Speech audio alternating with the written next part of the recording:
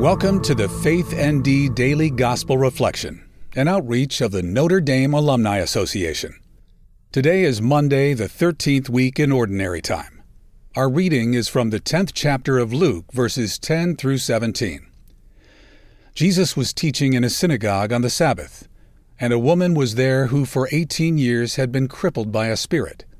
She was bent over, completely incapable of standing erect. When Jesus saw her, he called to her and said, "Woman, you are set free of your infirmity." He laid his hands on her, and she at once stood up straight and glorified God. But the leader of the synagogue, indignant that Jesus had cured on the Sabbath, said to the crowd in reply, "There are 6 days when work should be done. Come on those days to be cured, not on the Sabbath day." The Lord said to him in reply, "Hypocrites! Does not each one of you on the Sabbath untie his ox or his ass from the manger and lead it out for watering?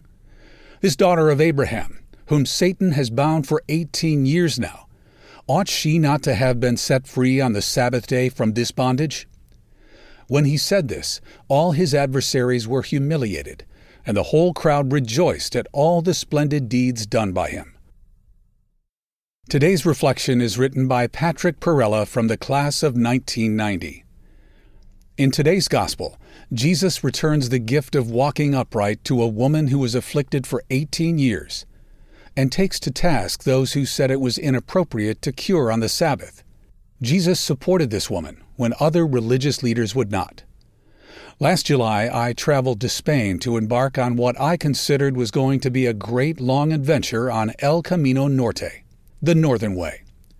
This pilgrimage route goes along the rugged northern coast of Spain from the French border to Santiago de Compostela. It was long days of walking, sometimes on rough terrain, with a full backpack. At first, each day was about my personal goal of reaching the destination and checking out the views and towns. But along the way, I encountered other pilgrims from all over the world. Soon, my journey became much more about meeting these people, listening to their stories, learning why they were doing the Camino, and enjoying their company. There were also times when others needed assistance, directions, bandages for sore feet, and just sharing some joy when someone was having a tough day. Looking back, I received this assistance as well, and friendships blossomed. When I reached Santiago, I realized the journey wasn't just about me completing the hike. It was about joining a community of pilgrims. It was a humbling moment. The Camino teaches many lessons, and this was one of them, that we are all meant to walk, share, and support each other in our journeys.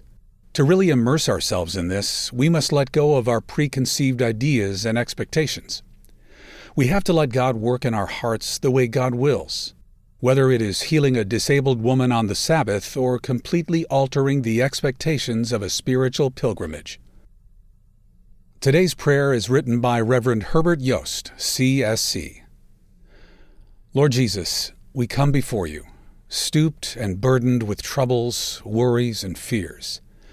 We look to you for healing, for assistance, or at the very least, for the hope that healing and help will come.